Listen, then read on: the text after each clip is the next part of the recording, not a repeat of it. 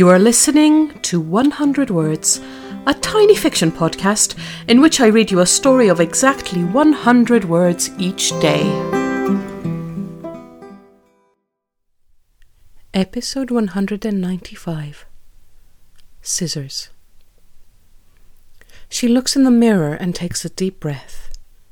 She's been told that her hair is her crowning glory, that her femininity is of the utmost importance.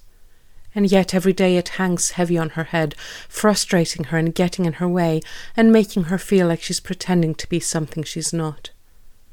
She knows full well that she'll get into trouble for this.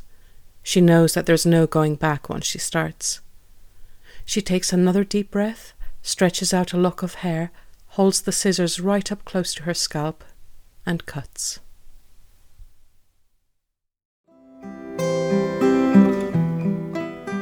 Thank you for listening to 100 Words.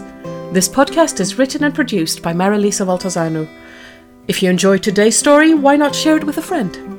Don't forget to tune in tomorrow for another 100 Words. Goodbye.